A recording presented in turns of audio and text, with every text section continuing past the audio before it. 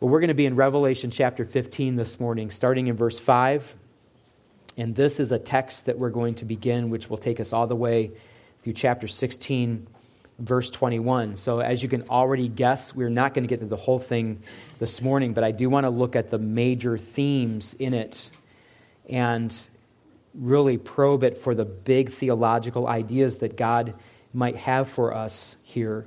We've been studying the scriptures in Revelation leading up to the final judgment of God that is poured out upon the earth right before the Lord returns in chapter 19 to establish his kingdom. In chapter 14, we saw that prior to this judgment, God sends this final proclamation into the earth by his angelic messengers, calling the earth to fear him and to glorify him and to worship him. And then after that, there was the signal given at the end of chapter 14. The hour has come. The reaping has begun. But as the preparation is being made for this final judgment, we might have been a little surprised last week at the beginning of chapter 15 to find that John takes us to the scene around the throne of God in heaven where those who have already gone on to be with the Lord, in fact, the idea is that most of them have been killed for their witness to Jesus Christ. They're singing about the judgment. In a real sense, cheering God on as he begins to pour out his wrath.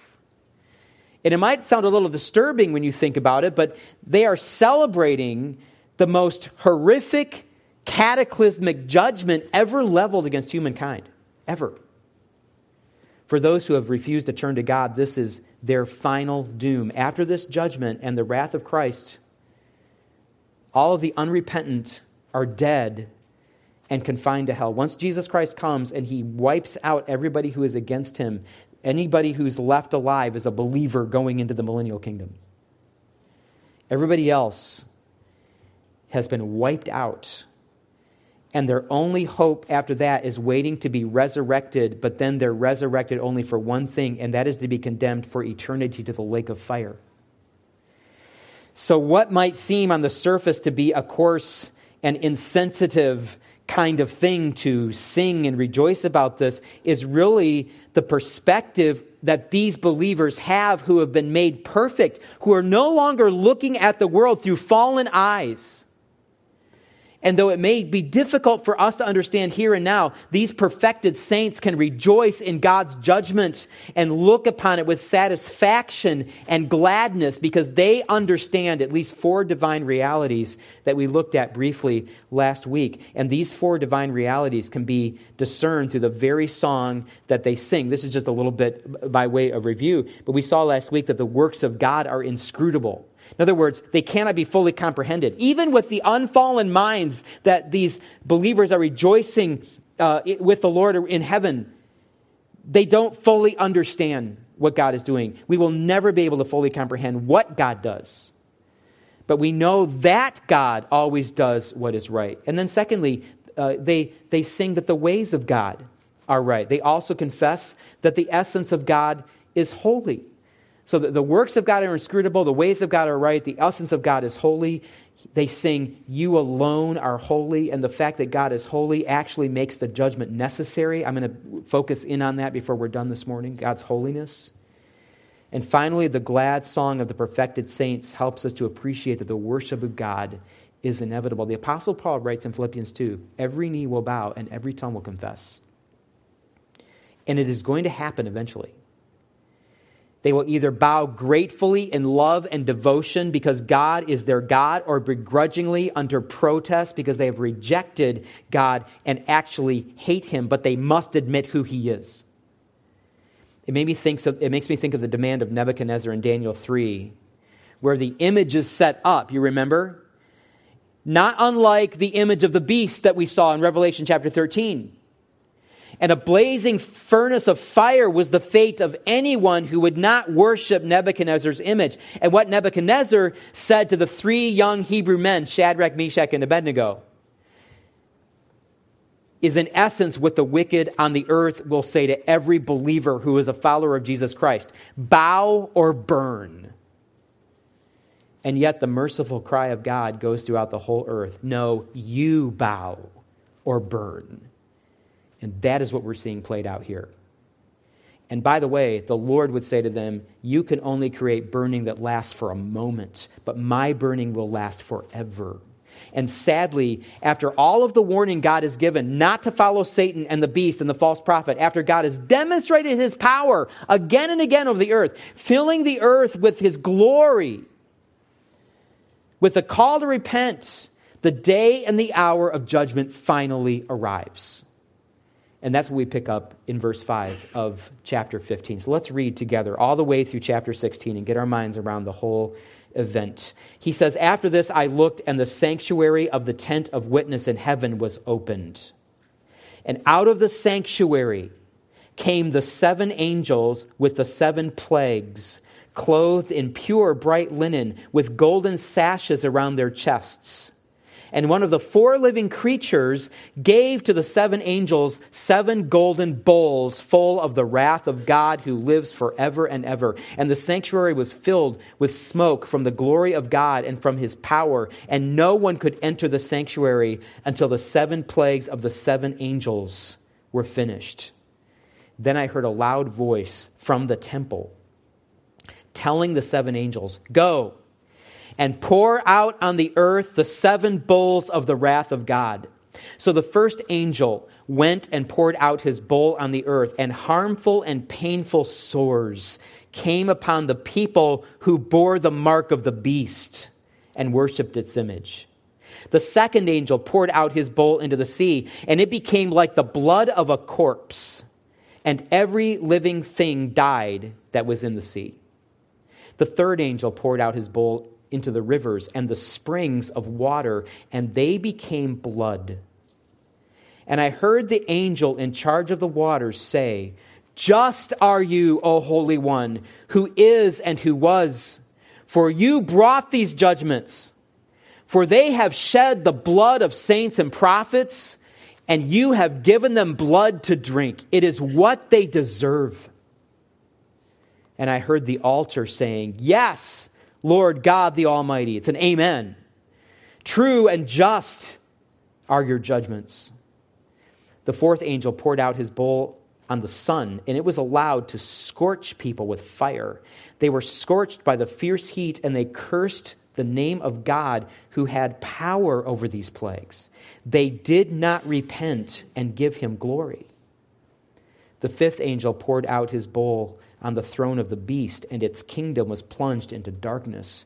People gnawed their tongues in anguish and cursed the God of heaven for their pain and sores. They did not repent of their deeds. The sixth angel poured out his bowl upon the great river Euphrates, and its water was dried up to prepare the way for the kings from the east. And I saw coming out of the mouth of the dragon, and out of the mouth of the beast, and out of the mouth of the false prophet, this unholy trinity, 3 unclean spirits like frogs, for they are demonic spirits performing signs, who go abroad to the kings of the whole world to assemble them for battle on the great day of God the Almighty. Behold, I am coming like a thief. Blessed is the one who stays awake, keeping his garments on, that he may not go about naked and be seen exposed. And they assembled them at the place that is in Hebrew called Armageddon. The seventh angel poured out his bowl into the air, and a loud voice came out of the temple from the throne, saying, "It is done." And there were flashes of lightning, rumblings, peals of thunder, and a great earthquake such as there had never been since man was on the earth. So great was that earthquake. The great city was split into 3 parts, and the cities of the nations fell. And God remembered Babylon the Great to make her drain the cup of the wine of the fury of his wrath. And every island fled away, and no mountains were to be found. And great hailstones, about 100 pounds each, fell from heaven on people. And they cursed God for the plague of the hail, because the plague was so severe. There's a concept in the area of crime and punishment that we call ironic justice. And guys, I'm going to have to ask you to advance the screen because for some reason this stopped working. And if you can go 2 screens ahead, that would be really helpful, just so you can see these words that I'm talking about, okay? So just for dramatic effect, I don't know. But ironic justice takes place not only when a person is punished for his wrongdoing, but when they are punished in a way that uniquely and unexpectedly fits the crime.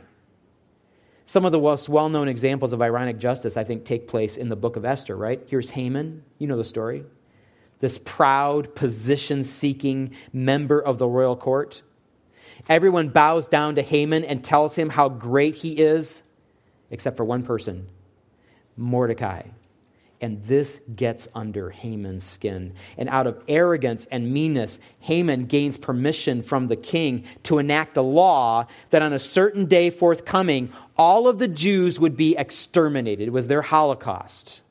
None of them left alive, whether men, women, or children. And that order was signed, and the Jews were upset, and they were waiting for that day, and they were wondering what God was going to do to rescue them. But Haman does not realize that Esther, the queen herself, is a Jew. And neither does Haman realize that the man he hates, Mordecai, is Esther's uncle. Haman builds gallows for Mordecai so he can execute him by hanging in a way that everybody can see what happens to any person who does not bow to Haman. But when Haman comes into the palace to secure permission from the king to hang Mordecai, the king says, Haman, question for you.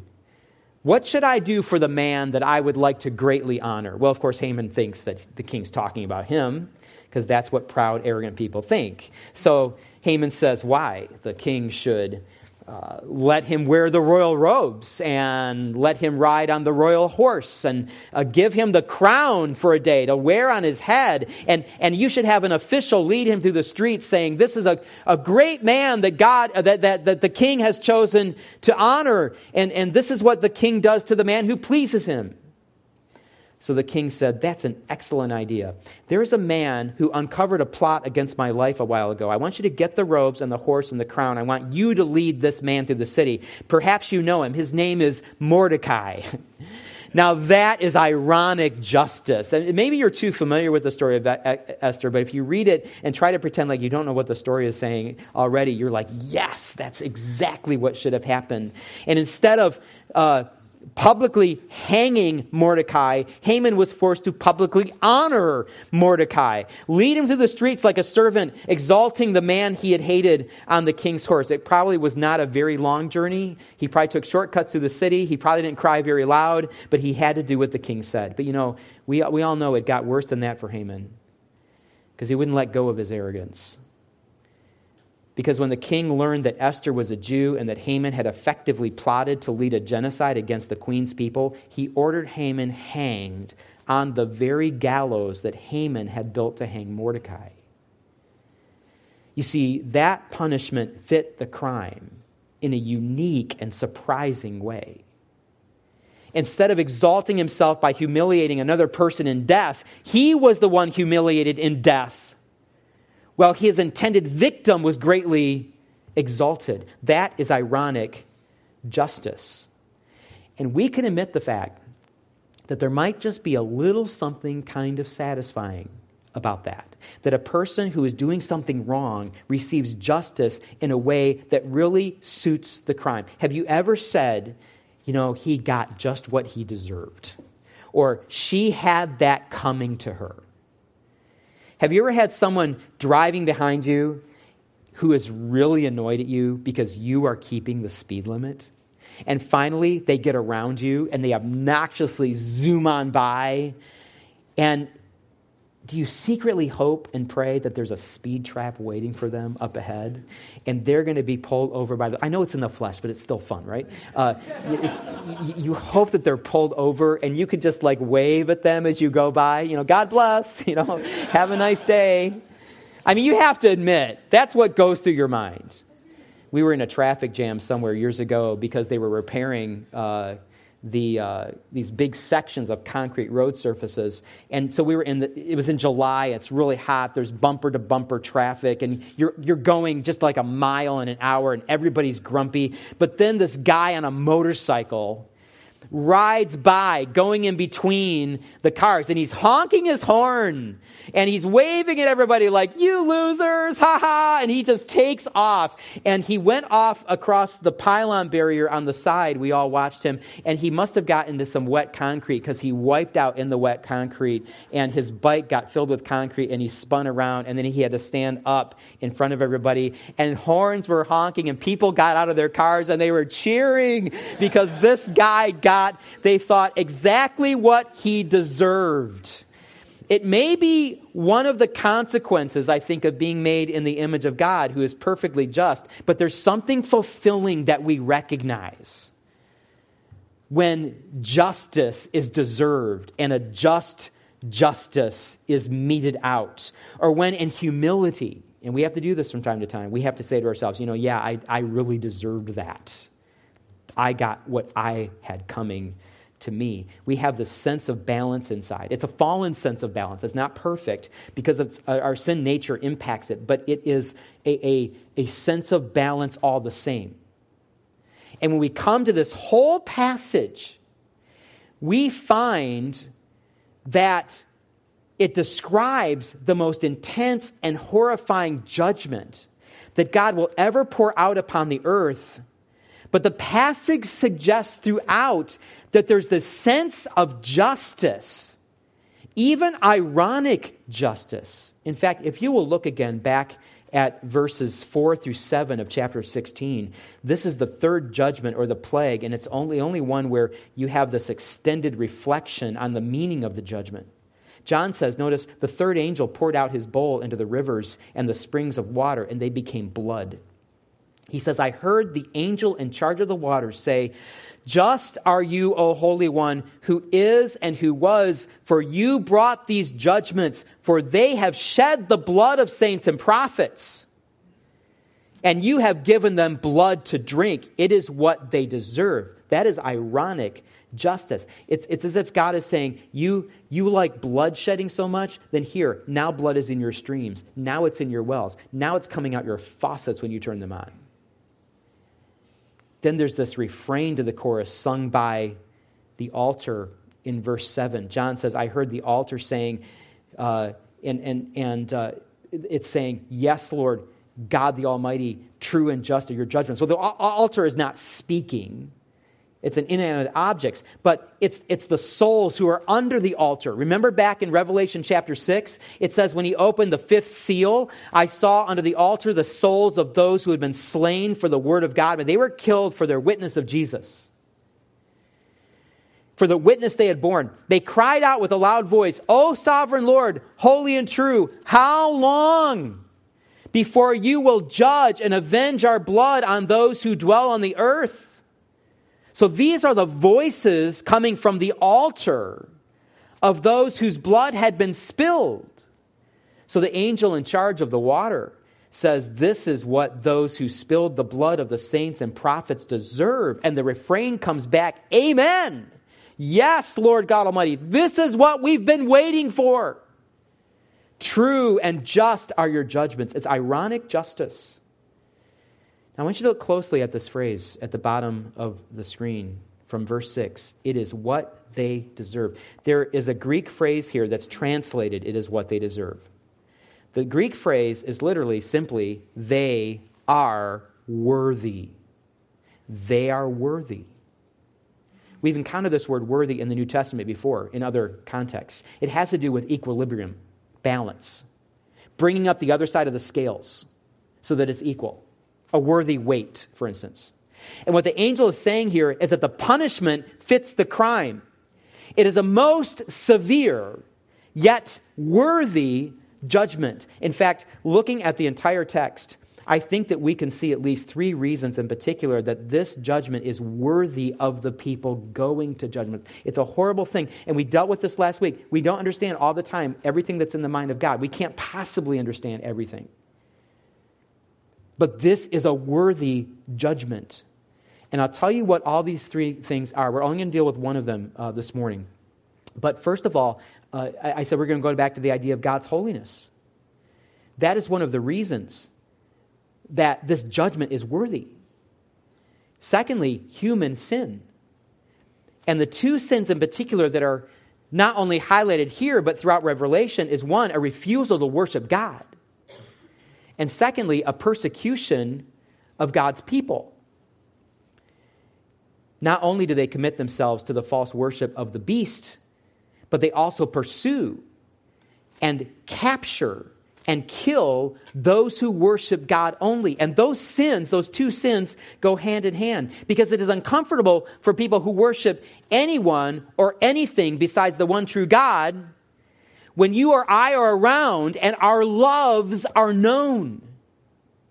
Because our very presence is an indictment against false gods, false worldviews, false worship. The world can't stand having those around reminding them that they are not believing in what God says is true. And finally, human hardness. If I can go one more here, you guys. There you go. Thank you. Human hardness. And I wonder if that struck you when we read the text through. I tried to sort of bring that out as I read it, but all of the judgments are coming down. You would think people would be crying out with mercy. I might imagine maybe stepping into the shoes of somebody in that circumstance and thinking, we're sorry, God. We didn't believe in you, but we do now. Is it too late? We want to turn to you. We want to trust you.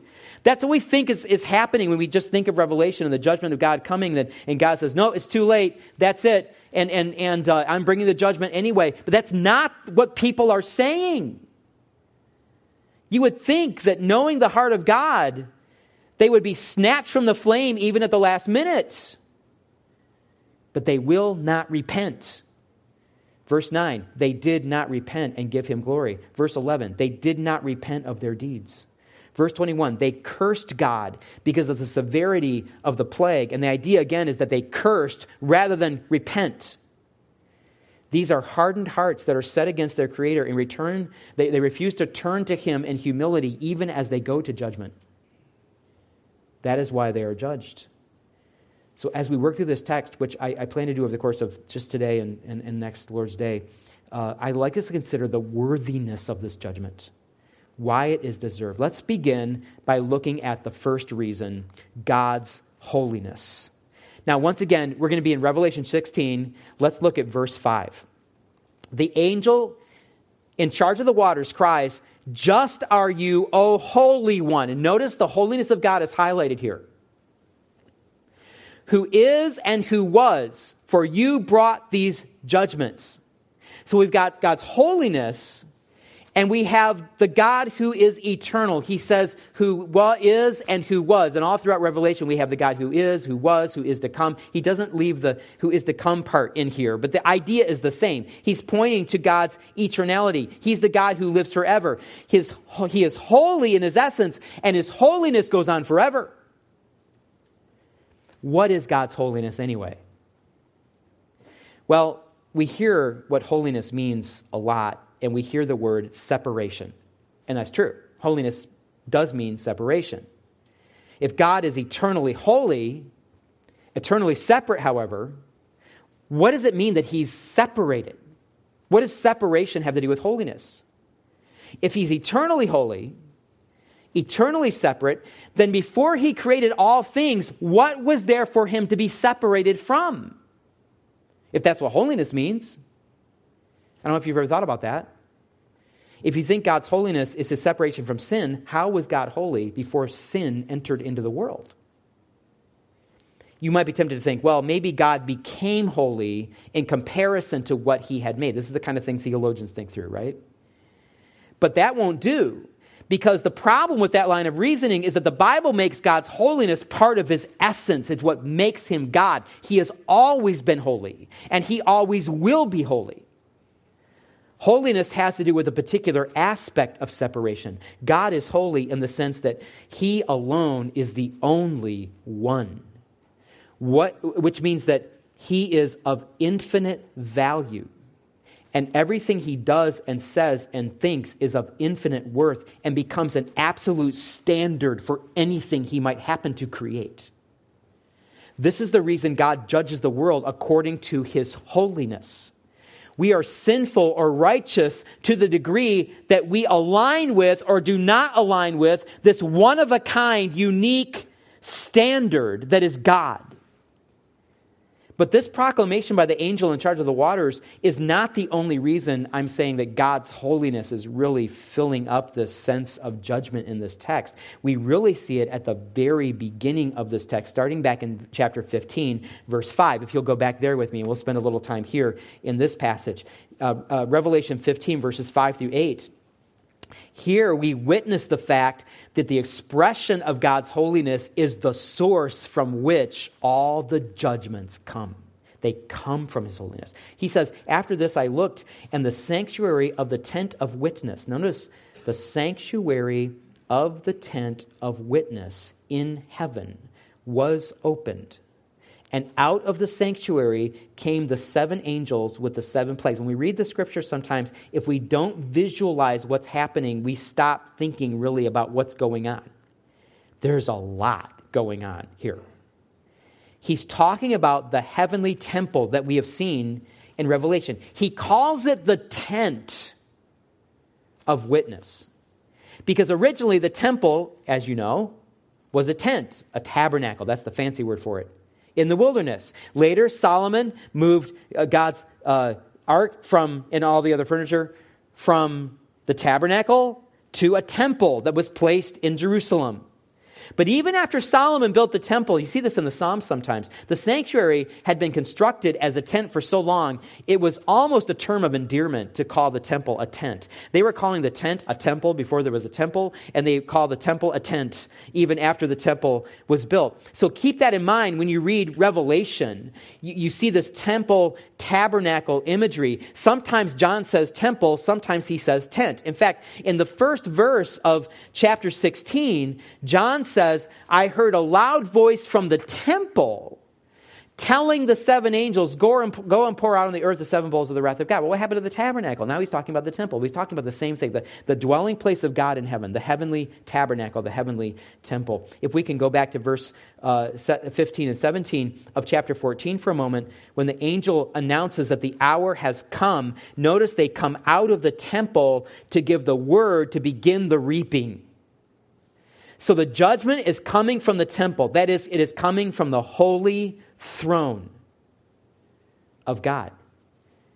But here, going back to verse 5 of chapter 15, it says that the sanctuary of the tent of witness in heaven was opened. The word tent refers to the whole temple. Okay, you see that there? The whole temple. There's 2 words for temple commonly. Hieron, that's the Greek word for temple, when you're just referring to the temple, the whole temple complex. But naos refers to the holy place within the temple. The tent, when you see the word there, that's the whole temple. It refers to everything. But when you see the word sanctuary, that refers to the naos. That's the holy place. Sometimes we call this the Holy of Holies, the most holy place, the place where not even the priests were allowed to go in most instances. And the tent of witness is a way that the whole temple has been referred to since back in the Old Testament, because in the Holy of Holies, the most holy place, the Ark of the Covenant was kept there, and it contained the 10 commandments that God had given to Moses. And so it was known as the tent that protects the witness from God, the word from God.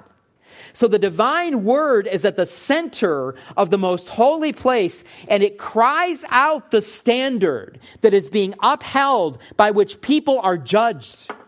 The standard that Christ fulfilled in his first coming. It is out of this holy place that the angels come with 7 plagues that are to be poured out in judgment upon the earth. Notice how they're dressed. It says here in this text, they're dressed in pure white, bright linen with golden sashes around their chest. I'm not going to take time to demonstrate this to you through the scriptures this morning, but basically what you have here are angels dressed as priests coming out of the temple, ready to do a priestly activity. And in verse 7, they're given these golden bowls. That's something you'll also find in the temple furniture in the Old Testament. There were these golden bowls that were used to pour out drink offerings unto the Lord. Sometimes they were used for offerings of incense. In Revelation, he doesn't distinguish which bowl he's talking about here. I think it's probably the one where they're pouring out the libation offering, and I'll talk about that a little bit next week. But in Revelation, the incense represents the prayers of God's people crying out to him, especially in asking how long before their vindication. So it's fitting that the wrath of God is to be poured out from one of these temple bowls. And John isn't specific about which temple bowl he says, but we'll look at that a little more closely next week. Notice also who gives the bowls to the angels. Did you catch this? One of the 4 living creatures. Some of you, do you remember who those are? We met them back in chapter 4, where they're first mentioned. And they come up every now and again in Revelation. I'll look back at that passage for just a second. Revelation 4, 6-8 says, around the throne of God, on each side of the throne, are 4 living creatures, full of eyes in front and behind. The first living creature like a lion, the second living creature like an ox, the third living creature with the face of a man, and the fourth living creature like an eagle in flight. They represent the entire created order. And the 4 living creatures, each of them with 6 wings, are full of eyes all around and with him. And day and night, they never cease to say, and what do they cry? They cry, holy, holy, holy is the Lord God Almighty, who was and is to come. There's his holiness and his eternality, hand in hand, once again. Thus you have the proclamation of God's holiness, his absolute holiness, and you have the observation that he always lives forever. He is eternal. So we are not surprised when we go back to verse 7 in our text that we find the reference to God who lives forever and ever. So I want you to notice these expressions of God's wrath that are poured out on the earth. They're coming from the most holy place, the Holy of Holies.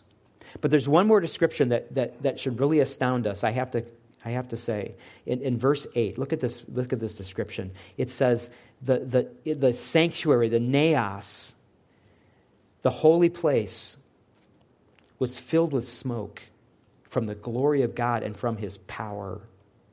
And no one could enter the sanctuary until the 7 plagues of the 7 angels were finished. Nobody could enter the sanctuary, even those angelic beings and those perfective saints in heaven.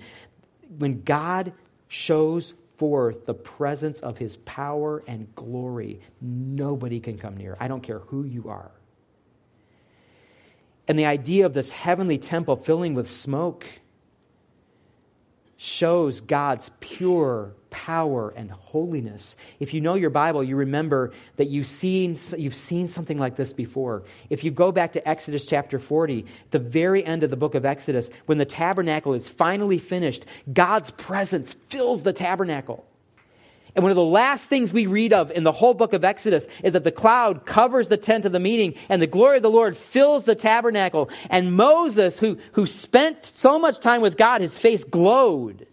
He was not able to enter the tent of meeting because the cloud settled on it and the glory of the Lord filled the tabernacle. The same thing happened when Solomon dedicated the temple and offered a prayer of dedication in 2 Chronicles 7. The same thing happened. As soon as Solomon finished his prayer, fire came down from heaven and consumed the burnt offering and the sacrifices, and the glory of the Lord filled the temple. And the priests could not enter the house of the Lord because the glory of the Lord filled the Lord's house. When all the people of Israel saw the fire come down and the glory of the Lord on the temple, they bowed down with their faces to the ground on the pavement and worshipped and gave thanks to the Lord, saying, "For he is good and his steadfast love endures forever." That was quite a dedication ceremony right there.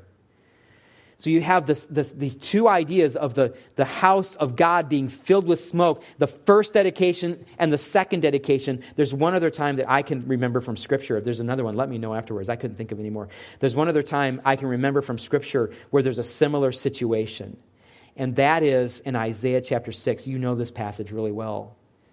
Isaiah says, "I saw the Lord sitting upon a throne high and lifted up, and the train of his robe filled the temple. Above him stood the seraphim. Each had 6 wings. With 2 he covered his face, with 2 he covered his feet, and with 2 he flew. And one called one to the other, 'Holy, holy, holy is the Lord of hosts. The whole earth is full of his glory.' And the foundations of the threshold shook at the voice of him who called. And the house was filled with smoke." And what did Isaiah do?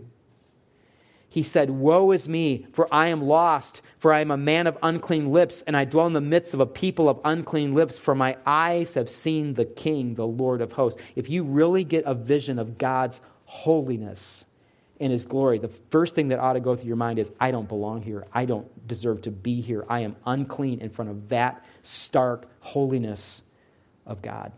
Now, we need to continue in this text, but I want to press the pause button for a second and just say, what does this all this mean for us right now? It means that God has every right to judge, and his judgments are just and worthy because he is holy and he is forever. He is that unique standard that sets him apart from all other things that he has created. His holiness is the reason that the judgment comes from the heavenly temple and the most holy place within that temple. And when these last and terrible judgments are being poured out upon the earth, even in heaven, the angels and the perfected believers, all of whom were created by God, they have to vacate the immediate presence of God at this expression of his utter holiness. I don't know that we, even as believers in Christ, can appreciate all that God's holiness means for us. But if God's holiness makes his judgment worthy for those who are being judged, then we need to pray for God's grace and strive that we might be worthy of God's holiness. How awful it is for us to flippantly and unthoughtfully commit the same sins for which God is going to pour his wrath out upon the world. When instead we ought to consider the holiness of God and tremble and yearn more and more to be like God. Of course, we cannot possibly be like God with any perfection at all, which is the reason Christ came and bore God's wrath for us and now resides within us and represents us before the throne of God so that we are pleasing in the sight of a holy God. We know that and we rest in that as believers in Christ. But he saved us so that we might be examples of God's holiness. We're on this side of the equation. I think that if there is a huge problem in our generation and even in the church, it is that we do not take God's holiness seriously. We really don't. We can take it seriously in a way where we're judgmental of people all the time. I think the church has gone through those kinds of years. But if we're correcting that, we've overcorrected. We don't have a vision of his holiness that we have to run away from. We don't have a vision of his holiness that makes us cry out, woe is me, I am unclean. We need that vision. One that tells us, I don't have a right to be here, but thank God I am through Christ. We've replaced that with a relaxed standard that is unworthy of God, who is holy. I'm not talking about traditional expressions of holiness that come and go. I'm talking about how righteously we strive to live for God, how important it is to us to be worthy of his holiness. In other words, to live up to it. So that makes sense to people when we say, yes, we love God, we follow him. That people say, hey, that makes sense. That adds up. That's worthy. I don't know what that means for you personally, but it is good for us to gaze upon the unique and beautiful holiness of God. And it is right for us to draw a comparison between ourselves and God's holiness. Not ourselves and some other Christian necessarily. Not ourselves and some other standard, but us and the standard of God's holiness because we love God and we desire to please him. God's holiness is the source of his coming judgment. And it is also the standard that makes his judgment worthy for those who are going to know his wrath. But for us, it is also the source of our own judgment on our lives, our thoughts, our words, our actions. By what standard do we live? And my prayer would be that we would continue to study this text and that the Spirit would encourage our hearts. In our church, in our lives personally, we would have this fresh application and appreciation of the fact that we have been saved to serve the unique, holy God. Let's live up to that standard. Let's reflect upon what we're doing in our lives and what we're saying and what kind of thoughts we have. And ask ourselves, is this measuring up to the holiness of God? And continue by God's grace to press on to be that witness to the world of God's holiness. Father, I